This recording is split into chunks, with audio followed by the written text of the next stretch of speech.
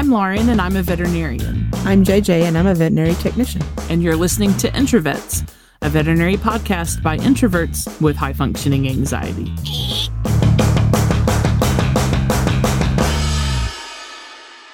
Hi, everybody. Welcome to Introvets podcast. Today we have another very special guest. We have Elena Graves, a licensed veterinary technician, with us today.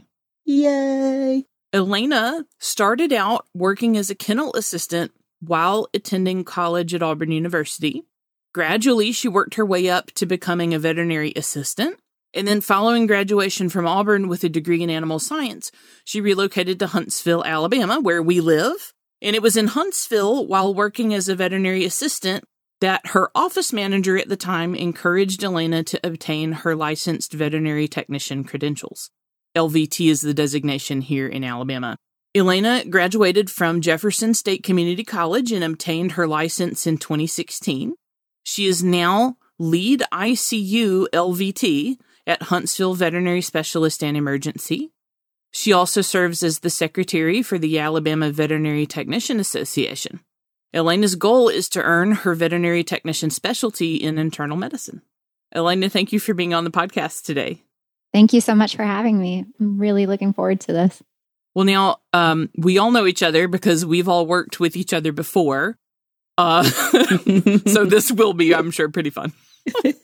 Yeah, it's. I'm really looking forward to it. When y'all emailed me about this opportunity, I was pretty ecstatic about it, for sure. So you're not only been a Rockstar LVT, you've also been a super active member of the Veterinary Technician Association for Alabama, and you're a supporter of the Veterinary Nurse Initiative. Tell us about that and what being a licensed veterinary technician means to you.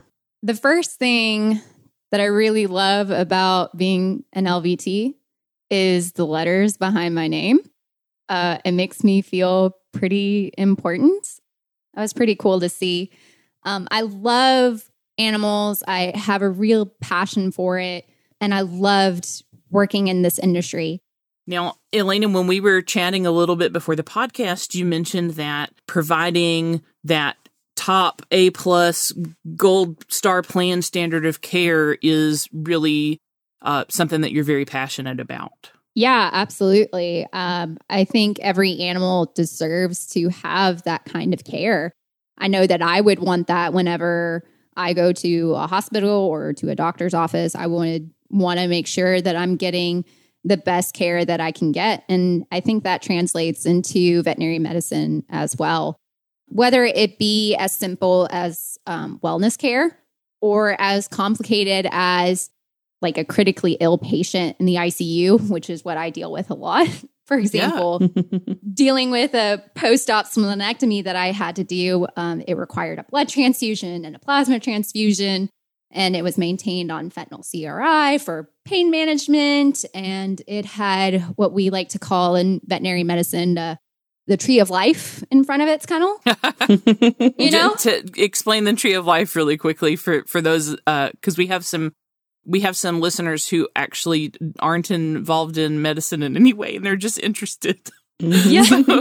Yeah. So the tree of life is basically a lot of fluid bags that contain different medications, and then a bunch of pumps that control all of those. Yeah. You know, it's really bad if you have to have like 2 IV stands. Yeah.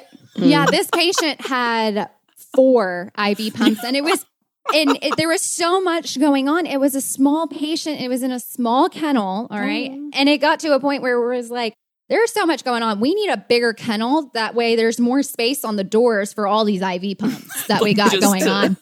To manage the supportive care, we need more space. Oh, the beeping. Absolutely. Oh, God, the beeping. The beeping. Y'all, that is... I dream about that constantly. Yeah. It is really, really bad. Oh, no. Yeah, it's really bad. Because I work in the ICU, and there's 2 different types of pumps there too. So, and it's gotten to the point that certain beeps, when you first start and you don't know what certain beeps are, all you hear is like beep, beep, beep.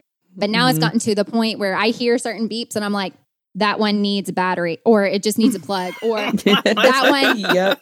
that one, it means the transfusion is done, or there's air in the line. Oh, there's an occlusion. Like, it's gotten to that point where I know exactly what that IV pump is beeping about. I shouldn't pride myself on that. Well, no, And I think it's important. That never goes away either. A year plus being away from it, and I'll hear a beep, and I'm like, nah, the pump. Even though I'm like, I'm supposed to be listening for a phone, but I'm like, pump. I'm like, paging. Excuse me, pump. Somebody fix that, please. Pronto, because anxiety.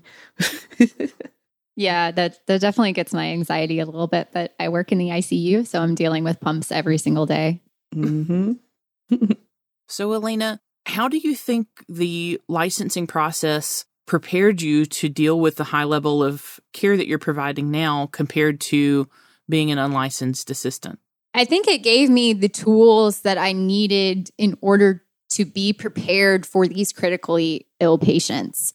I know what to really look out for, not just vital signs, making sure that they're warm or, that they're comfortable, but also how are they feeling? Like, how do we need to manage their pain if they're in pain? How do we need to manage, nausea? So you know more how to respond to changes in the vitals and things like that? Exactly. So like if something was wrong with the patient and I could use the education and the experience that I've gained in order to appropriately act or respond to what is currently going on, and see if it's something that I can handle and not necessarily get the veterinarian involved. We would definitely notify and be like, hey, this is going on. But if it's something that I can do or that I can control, I think that's an advantage for LVTs to do or credentialed veterinary technicians to do. And it's less stress on the veterinarian because, they already go through a lot of stress. They got a lot of charting to do. They've got other patients to see and so forth. So I like to kind of think of it as having that education and that knowledge gives you more of the whys to things. Because, anybody can look at a number. I'm like, okay, blood pressure is 120. Well, what does that number mean exactly? And when you have that education, you know what it means. You know what the normal ranges are, and you know if it's good, bad, or maybe I need to tweak the IV pump. So you can just say, hey, doc, my blood pressure is blah. Do you want me to do a, quick bolus or no, or, that sort of thing. So it kind of helps the doctor concentrate on what they're doing for longer. So that's kind of one of the, I feel like the benefit of the LVTs are versus an assistant. Yeah, that's actually a really good point. If we're tweaking something to help the blood pressure, there's so much more involved into what goes into blood pressure. I want to listen to the heart. I want to make sure that we're not having abnormal rhythms. We're not having any VPCs or anything that would contribute to blood pressure. And if that's the thing, then we need to treat that, right?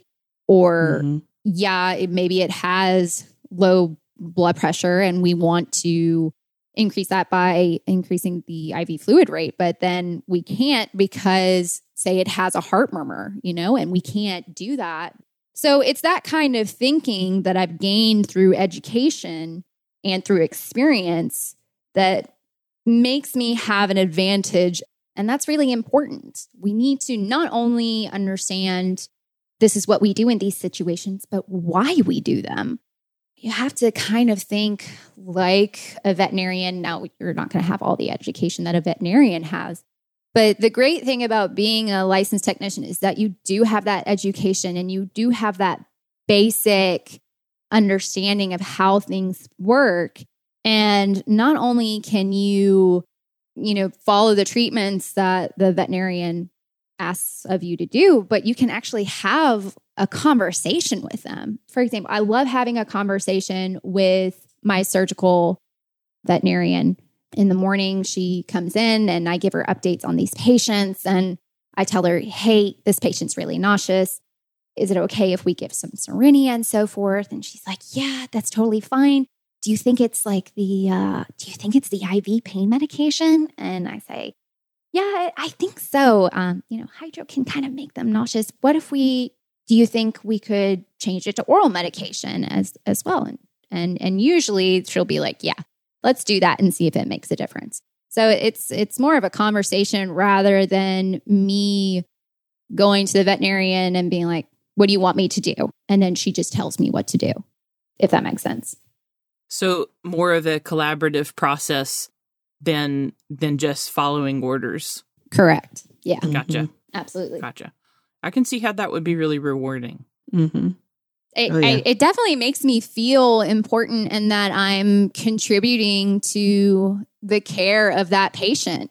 And that is rewarding for me. And in these critical ill patients, it's really rewarding to notice something that is really important, address that with my veterinarian, and us collaborating on a plan for this patient in order for him to get better. And I love that process, and I love if that process works out for the better. And I love going through that and the enjoyment that I get from when the patient does well and gets to go home. As a veterinarian, I can say that it's always a real stress buster for me to have an experienced and well-trained technician on my team, because I can just worry just a little bit less, especially if we've been working together for a while and we kind of know, we kind of get on a continuum of like, you think? Yep, I do think. Yep, okay, all right. And then we can even just mentally agree on a plan even. Mm-hmm. Where we start to anticipate what the other person needs and wants and everything. So as a veterinarian, that's a really valuable relationship for me too, and one that's made much easier when the technician has achieved, license status and has the educational background. It's much easier, I think, to have that. And I think that it probably increases the amount of work that I'm able to do because I can delegate so much more. And then I think that most likely carries over into helping with profitability of the veterinary hospital. Yeah, absolutely. I think AVMA, the American Veterinary Medical Association, back in 2015 or 16 or something like that, they had done some research, and I actually pulled it off of their website not too long ago. They stated that a licensed veterinary technician contributes over $93,000 to top line revenue growth at a veterinary practice, compared to only $6,000 for an uncertified or an untrained veterinary technician, which is astounding. Mm-hmm. Astounding. Yeah. And I love that statistic so much, just because if you gain that profitability in your clinic, there's so much more that you can do as a veterinary practice versus not having a credentialed technician. So, Lena, if you had to explain to the, as I like to call them, civilians or the general public, pedestrians, the non-scrub wearing type people, exactly what a licensed veterinary technician does, how would you go about doing that? I really love to tell people my title is a licensed veterinary technician, but I refer my job as a veterinary nurse. And as soon as you say nurse, people automatically understand exactly what you do, because they know what human nurses do. And we're pretty equivalent to what human nurses do. We anesthetize, we're phlebotomists, we're radiologists, we're lab technicians. We do all of those things. We do all of that. And I've had so many interactions with clients that I'll come in and I'll be like, hi, my name's Elena. I'm your veterinary technician today, and so forth. And, at the end of the appointment or so on, they'll be like, oh, so when are you going to vet school? Or, oh, your job must be so nice. You get to play with puppies and kittens all day. Y'all, that grinds my gears so much. I'm like, what do you think I do back here all day? You think I just snuggle with your pet all day and that's what I do? Or that definitely grinds my gears the most. I think the best way to educate the public is to either do have shadowing opportunities for high school or college students, because a lot of them don't know, they understand what a veterinarian is, but they don't necessarily know the ins and outs of a veterinary practice. Our clinic in Huntsville, we love having high school students come over and shadow what we do on a daily basis. And we actually had last year a group of high school students come and tour the facility. And my manager put me in charge of that, which I love doing. I think one of my favorite things to do is to educate people on this profession. And I went over, everything that I do on a daily basis, everything that my fellow colleagues do, what my veterinarians do. And a lot of them were really surprised on how hands-on the veterinary technicians were and how hands-off the veterinarians were. They primarily saw that the veterinarians weren't the ones putting in IVs. They weren't the ones running anesthesia. For example, we're a surgical practice. My surgeon comes in and tells us what he would like, how the patient would like to be positioned and so forth. And then he or she heads off to the office and she does her thing, whatever they do. And us, us as veterinary technicians, we have an anesthetist, multiple anesthetists that are in charge of making sure that the patient is in an adequate field of anesthesia. We have ORTs, or operating room technicians, that are in charge of prepping the patient and making sure that the OR room is ready to go. And they're the ones that prep that patient, push that patient into the OR room, get that all set up. And then here comes the surgeon, gets all into its gown and everything, gets gloved up and makes the cut. And once he or she is done, leaves.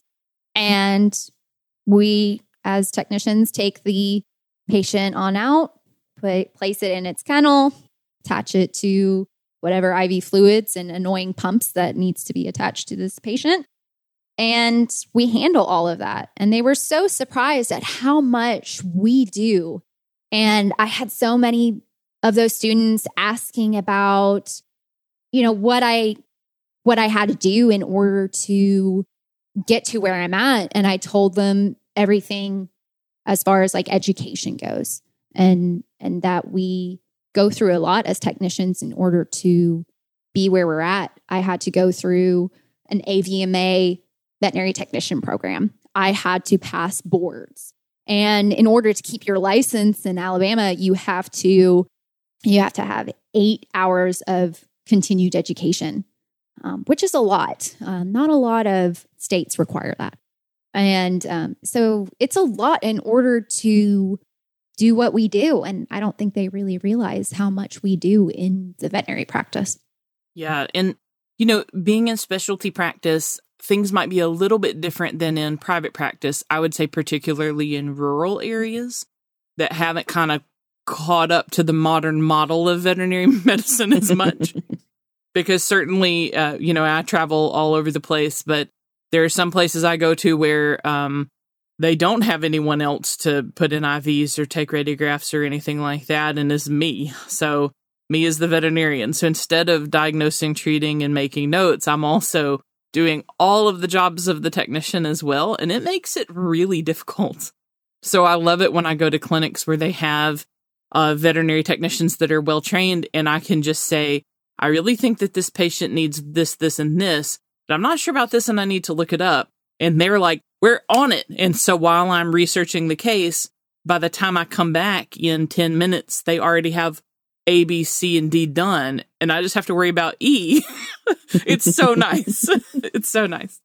Right. And like in the rural settings, like you were talking about, there's not very many credentialed veterinary technicians out there. There's not enough. Yeah. And we get, as AVTA, we put advertisements up for local clinics. That way people can go to our website and see what positions are open and so forth. And there's just an influx of so many positions that are open and not enough technicians that are out there. And I think that's another thing that is so important about educating the general public and realizing that this is a career path. We're not assistants. We're not, yes, we are holding the patient for the veterinarian, but that's not just what we do. We do so much more, and we can do so much more for our veterinarians. And I think if we educate the public for what there is to offer in this career path, more people will want to do this, I guess. Yeah. I think that's important in addition to making sure that we can provide a sustainable salary and benefits for all of our veterinary technicians. I think you're going to continue to see low numbers of people joining the ranks of veterinary technicians and still have a major supply and demand problem until we majorly adjust how veterinary technicians are compensated. Preach. Which it is going to require a systemic overhaul of the entire way that veterinary clinics have historically been run. That's what it's going to take. And that's why I think there's been so much resistance and people saying, but we can't afford it. And it's like, well, you can either afford it or not have the help you need. So those are the two choices that you have. Yeah. And I think, people are going to, have to start adapting, start paying veterinary technicians a living wage and providing them good benefits.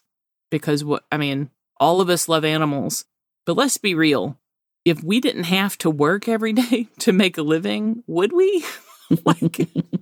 Maybe when I was younger, but now that I'm, now that I've seen some shit, I'm like, I don't know that I would go to work every day. Not every day if I didn't have to for, money.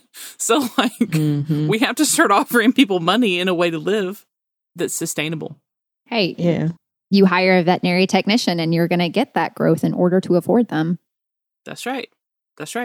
Yeah, you can expand the work of one veterinarian. So much that those numbers you were saying. The licensed technician contributed over $93,000 to the gross revenue, but only $6,000 for each unlicensed assistant. Hell, $93,000. Now, you have to take your costs out of that too, okay? You got to remember that's just gross revenue, not net. There's a difference between those things. But somewhere in there, you could find a very nice salary for a veterinary technician, right? You could find a nice place to have the staff on good benefits. Instead of hiring a veterinarian for every single technician that you have, that's not going to work out. What we need to be looking at is hiring more veterinary technicians for every vet to make the vets more efficient. And I think that's really the future. People are going to have to start adapting or it's just not going to work out. Yeah. The average, if you have a technician who's single, unmarried, working on general practice salary, very rarely are they able to afford a place to live and a car payment without a second job. Right. Very rarely. Or assistance programs. Yeah. How many credentialed veterinary technicians do I personally know of that work more than one job and also are on government assistance programs like WIC because they just don't make enough to, they're not making a living wage. And I think those programs are super important. And there's nothing wrong with utilizing those programs if you need them. As a veterinarian, I feel that we have to do better for our staff.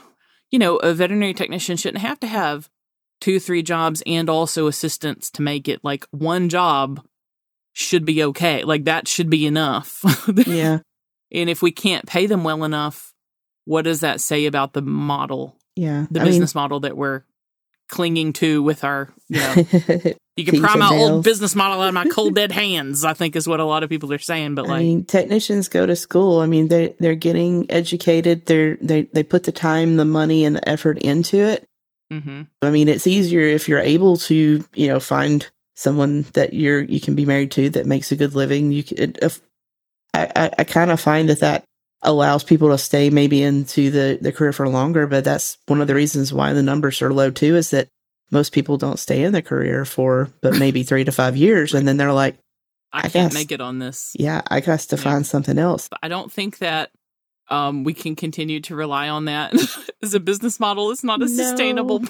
Our business model should not be marrying off veterinary technicians to rich people. I know that's not what you were saying. I'm talking to all the practice owners out there. Okay. Yeah. Like if we're counting on our young professional staff to marry well, like that's a sign that you got to reevaluate your business. Okay.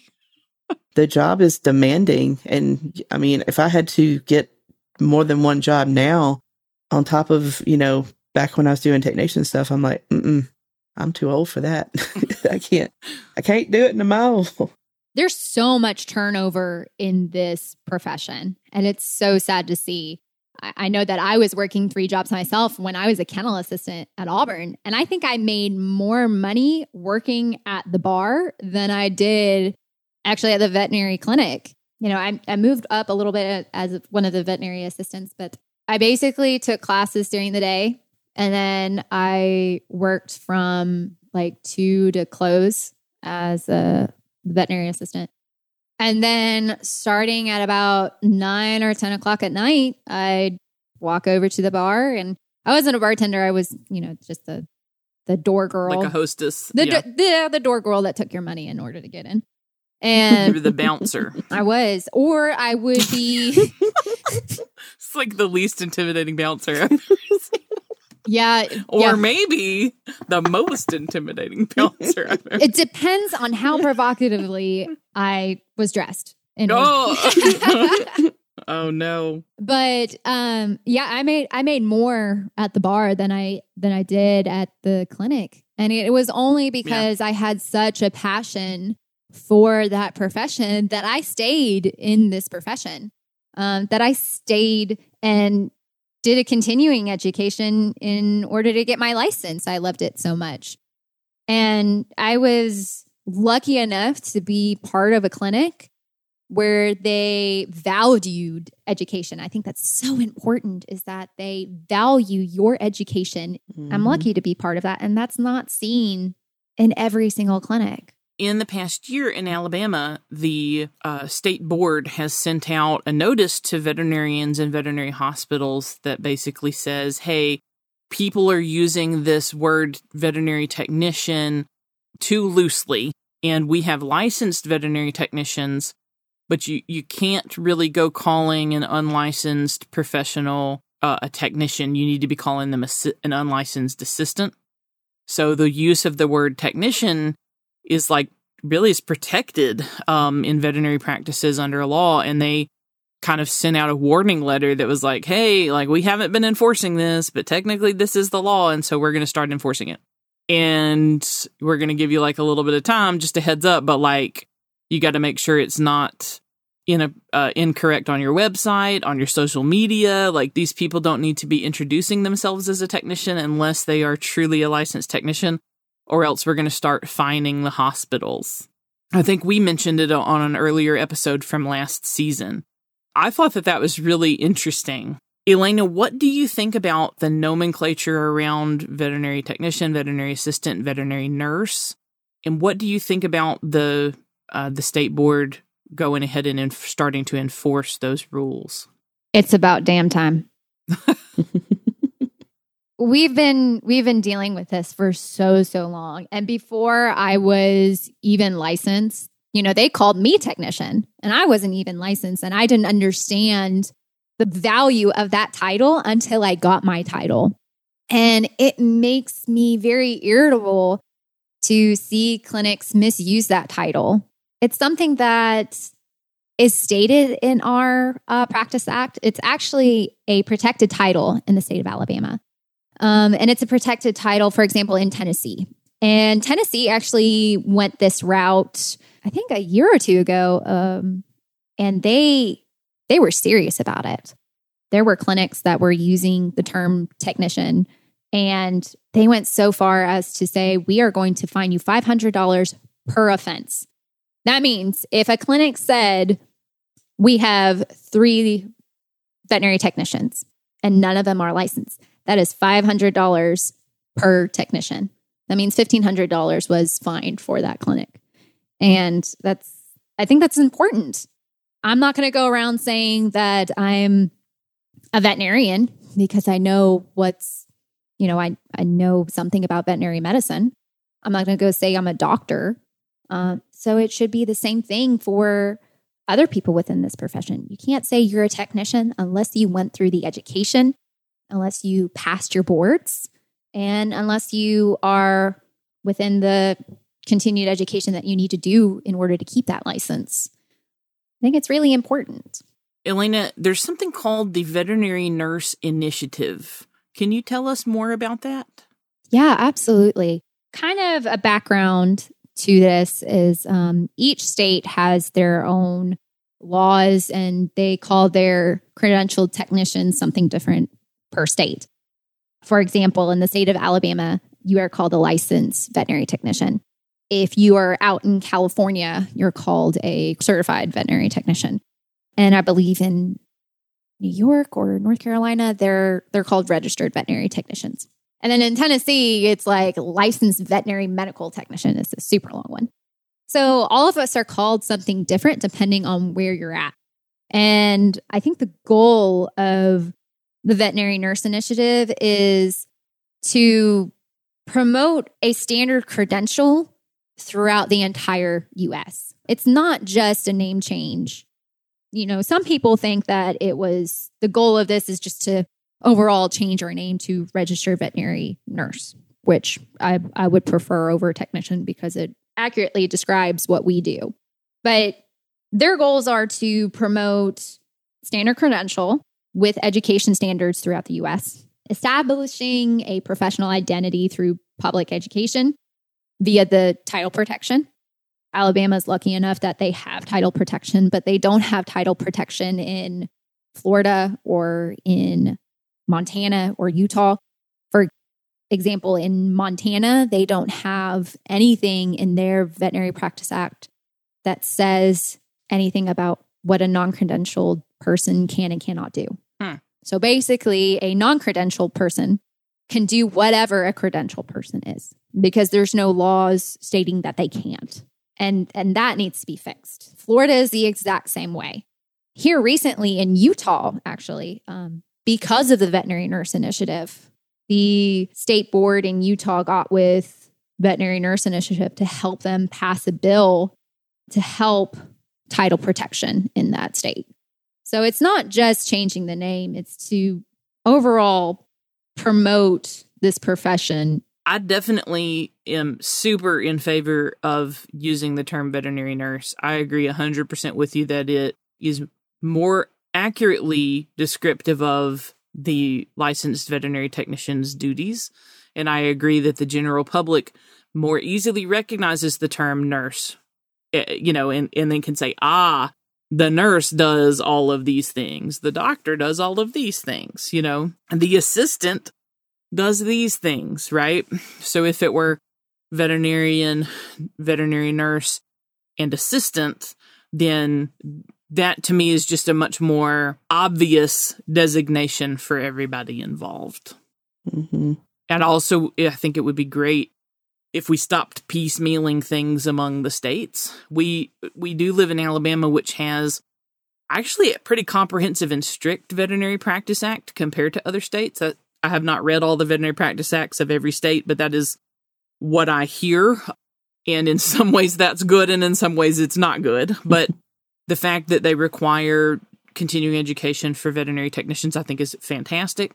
I would love to see kind of a coming together on the national level to sort of streamline those processes a little bit more. I think that's a great idea to tighten up the language. I think there's a lot of benefits. Yeah, and not only in the general public, but also within veterinary medicine itself. Maybe the new veterinarians, but I know that the older veterinarians, sometimes they don't take full advantage of what we can do. And I think we would like that professional recognition. And that's another goal of the VNI, is making sure that we clarify our value and our scope of practice within veterinary medicine.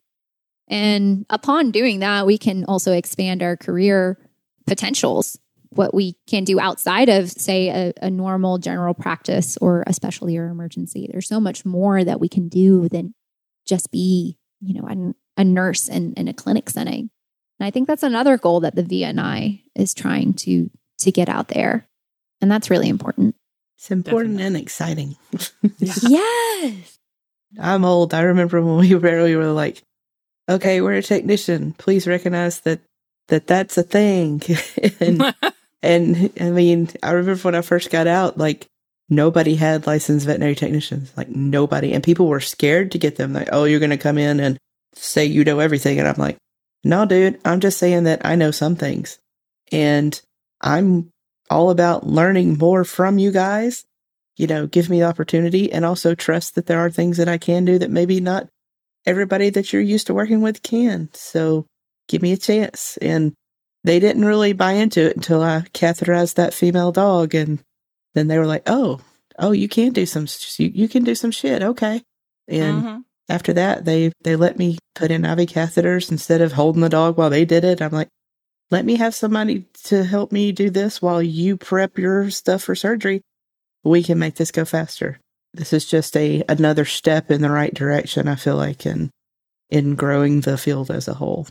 Have you guys ever had conversations with human medical professionals, like doctors or nurses, like they were your clients? Yeah. Like, okay, there's like pros and cons to it, right? So pro is like you can talk to them without having to put it in Muggle terminology.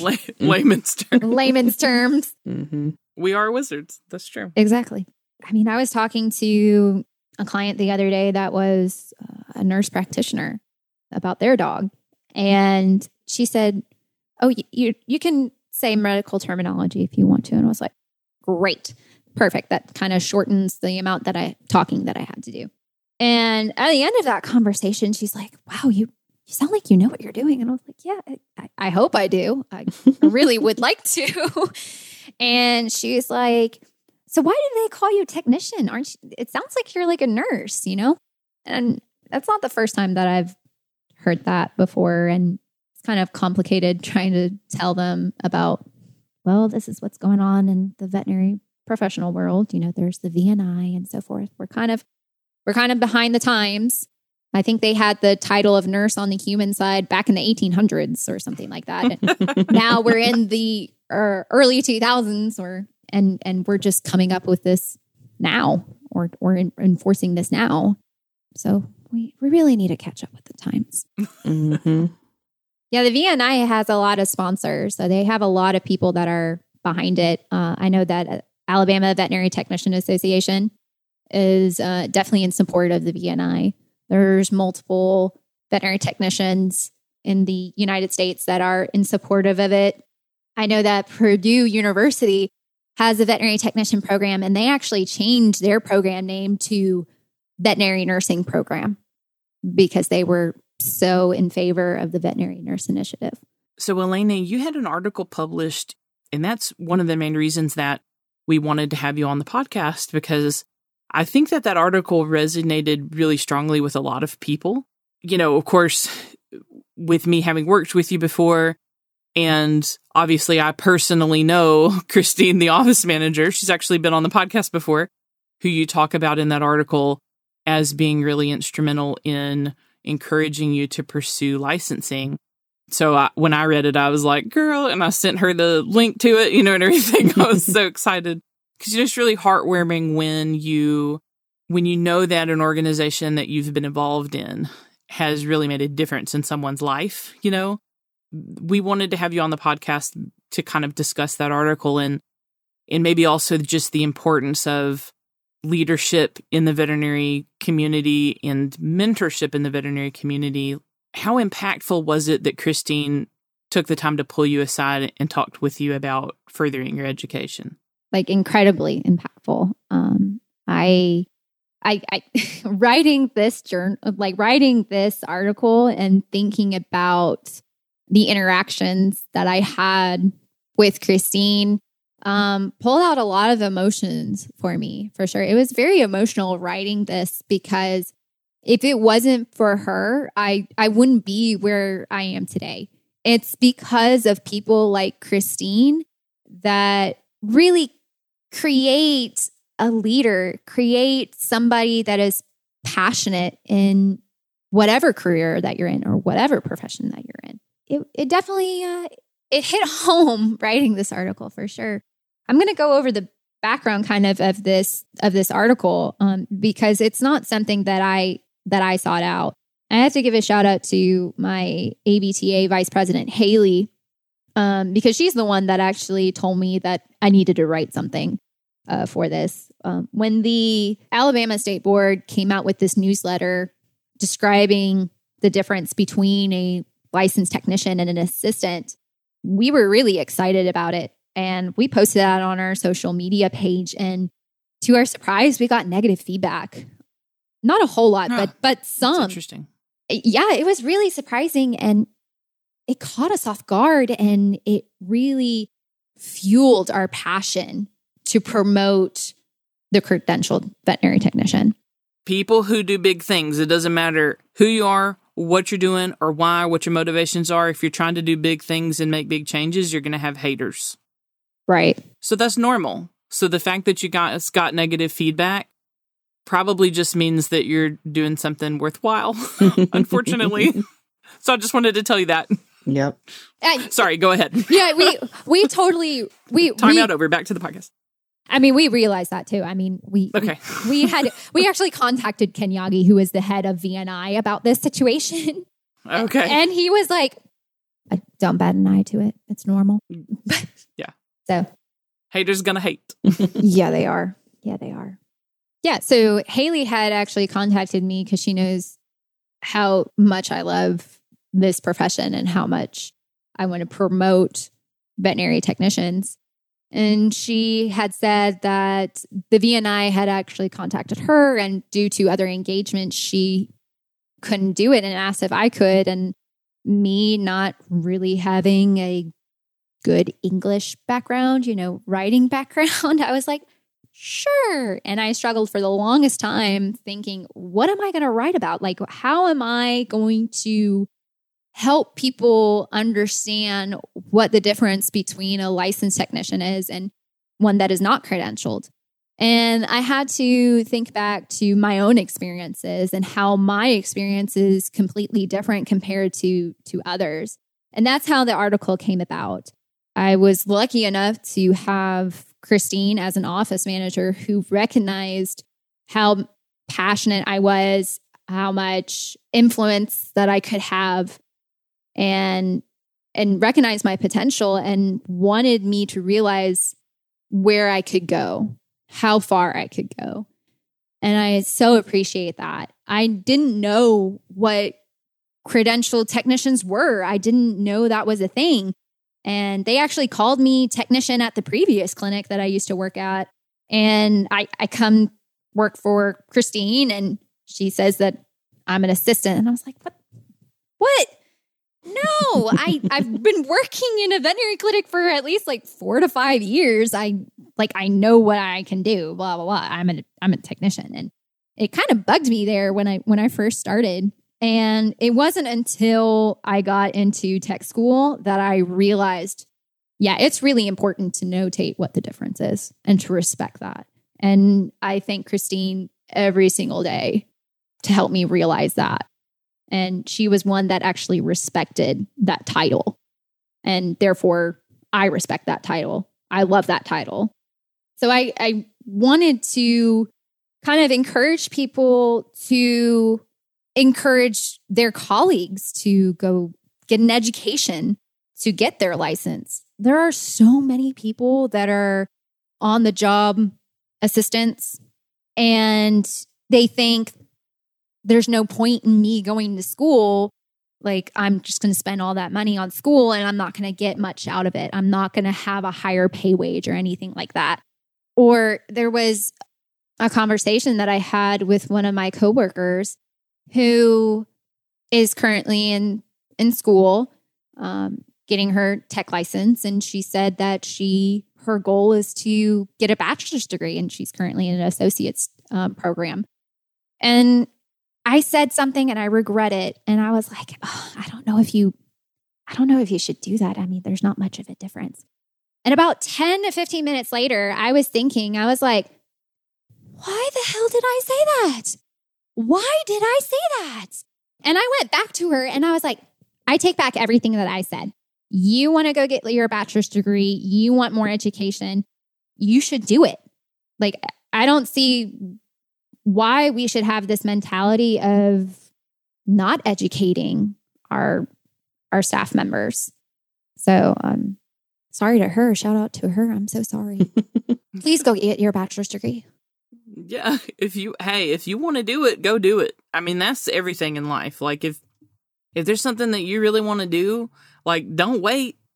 Do it now. Life is short. Just do it right now. Just go do it. Stop talking about it. Just do it right now. Yeah. And I think we need to change that mentality in veterinary clinics. I feel that our practice managers and owners really need to encourage, if they see potential from a person, like tell them to do it. We have so many in our practice. We love the fact that our workers want to go further. I think we have 2 assistants that graduated college and they hadn't gotten into vet school. And we kept pushing to make sure that they kept up with their grades and so forth and do good, like go interview, go apply if you really want to do this. And both of them are currently in vet school, which I absolutely love. I have 2 other assistants that are currently in tech school right now. And they come in on their off days. They do the videos that they need to do. And we do whatever we can to help them out. And I love that about our clinic. And that's probably why we work so damn well together, because we really encourage each other to do the best and go for it. And I think veterinary clinics need to do that. I think if you are investing in your workers, that investment is going to come out on the positive. Like we said earlier, if you invest in these people that want to be licensed, what did we say? 93,000? Yeah, over $90,000. Exactly. I'm not saying like pay for their education, but help them out, you know? It's because of Christine that helped me take videos. It's because of you, Dr. Greider, and coming in on your off day just to proctor one of my examinations. You know, it's that type of dedication to helping each other out that I am where I'm at. And I have to give a huge, big shout out to you too, to both of y'all. Y'all were really, really important in getting to where I'm at. Not only Christine. So, oh. I'm going to get all teary-eyed if I keep talking about let's that. not cry on the podcast. That's not, the listeners are going to be like, what's happening? Stop. What? I didn't log on to be depressed. So, Elena, let's talk about how being a licensed veterinary technician can sometimes get us other opportunities other than just general practice. There's so much that you can do with your license. If you're sick of being in a clinical practice, in a general practice, there's so much more that you can do.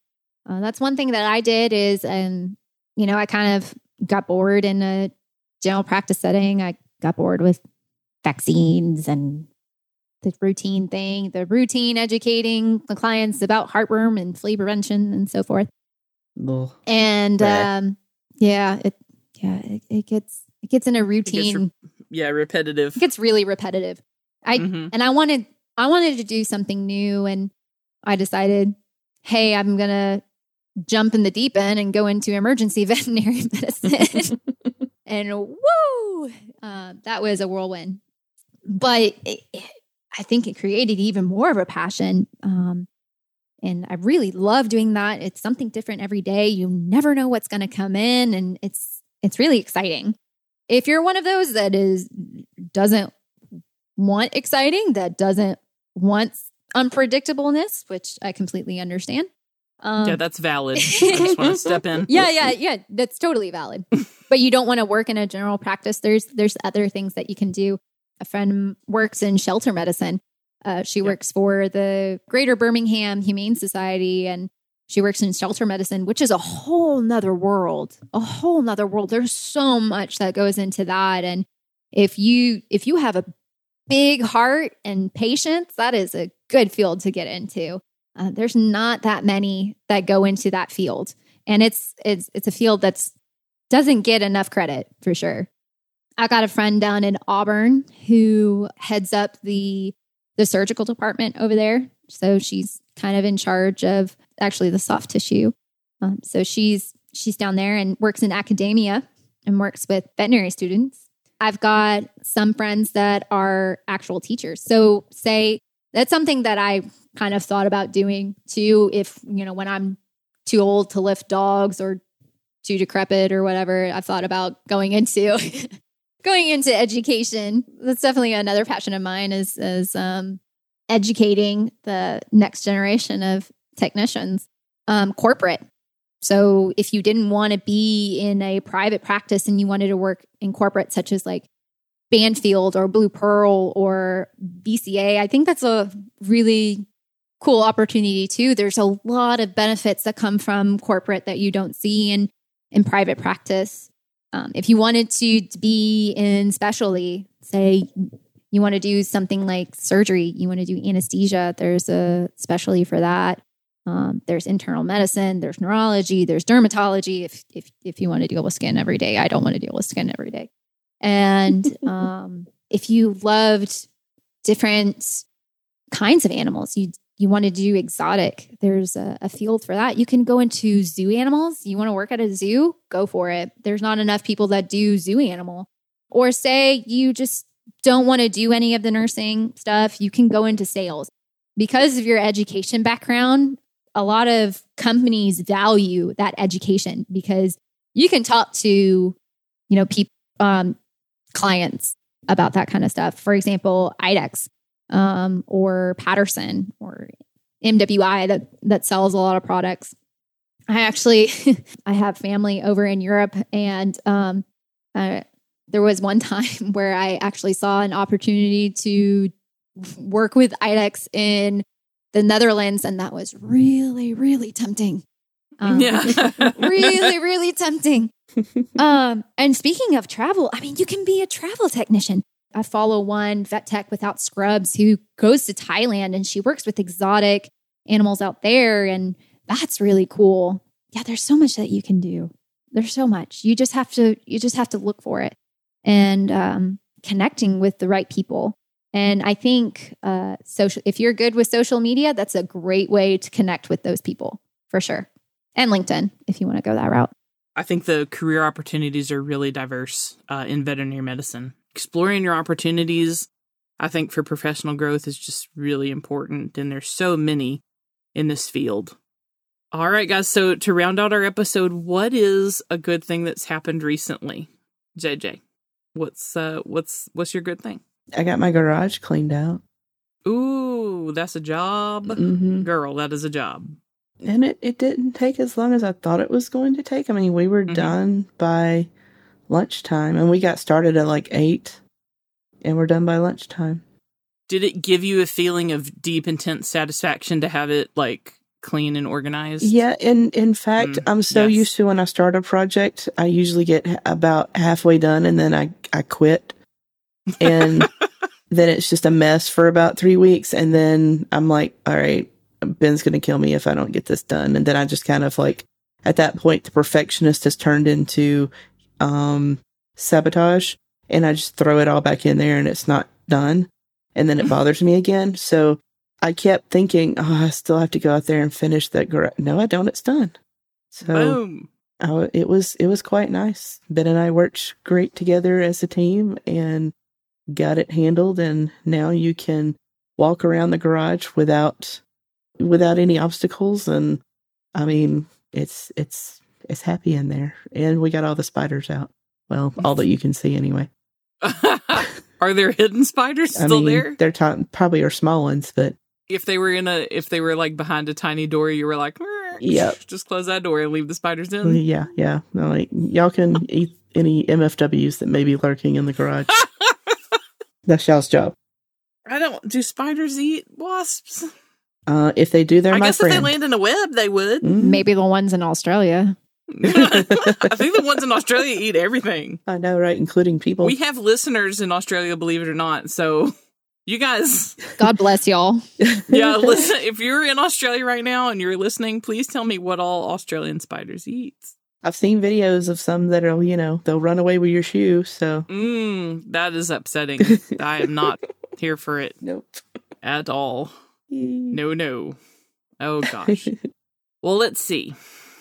I finally got my garden plot that I've been working on finished. The one that I just got a wild hair and was like, meh, I'll just dig up my whole backyard with a shovel by hand. That one. Finally, it only took me, 3 weeks of constant daily working to get it done, but it is done. It's done, and it's ready for planting. Pictures or it didn't happen.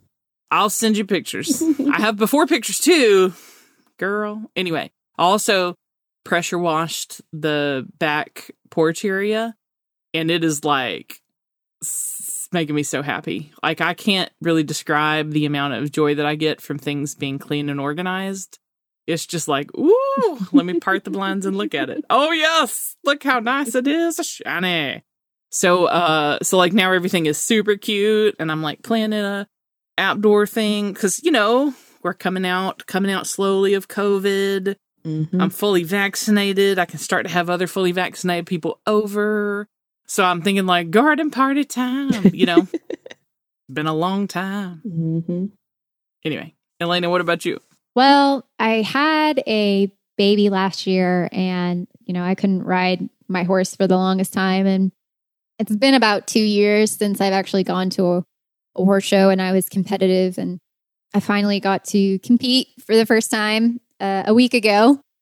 Woo! Yeah. So it was nervous and exciting all at the same time. And I'm very lucky to have a horse that is extremely patient with me for sure. And a trainer that's also so supportive, and a husband that's really supportive of me.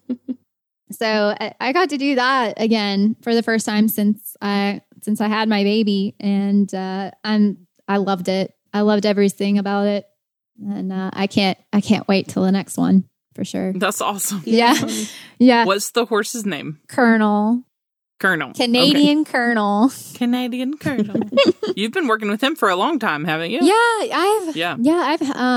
I've kind of had him when he was 4 or 5, and we've had a very, very long up and down journey, and he's now a grown adult. It's gotten to the point where I'm not taking care of him; he's taking care of me, which is fantastic. That means that I did my job well. So, well, Elena, thank you so much for joining us on the podcast today. Thank you so much. It was so much fun. The article that Elena wrote, which is referenced in this episode, was published in the Journal of the National Association of Veterinary Technicians in America. And today we briefly discussed a few of the many career options that veterinary technicians have. We will post a more comprehensive list on our social media and links to this information in the show notes. Before we sign off, we'd like everyone to know that we've created a listener poll. We've created the poll to help us understand our audience better and to bring you the best content possible. If you wouldn't mind filling out the poll, we would really appreciate it, and you'll find the links to the poll on our social media accounts. If you have stories, cases for us to read, or anything else you'd like to submit to the podcast, go ahead and send it via email to introvetspodcast@gmail.com. And you can find us on social media. We're on Facebook and Instagram, and it's @introvets.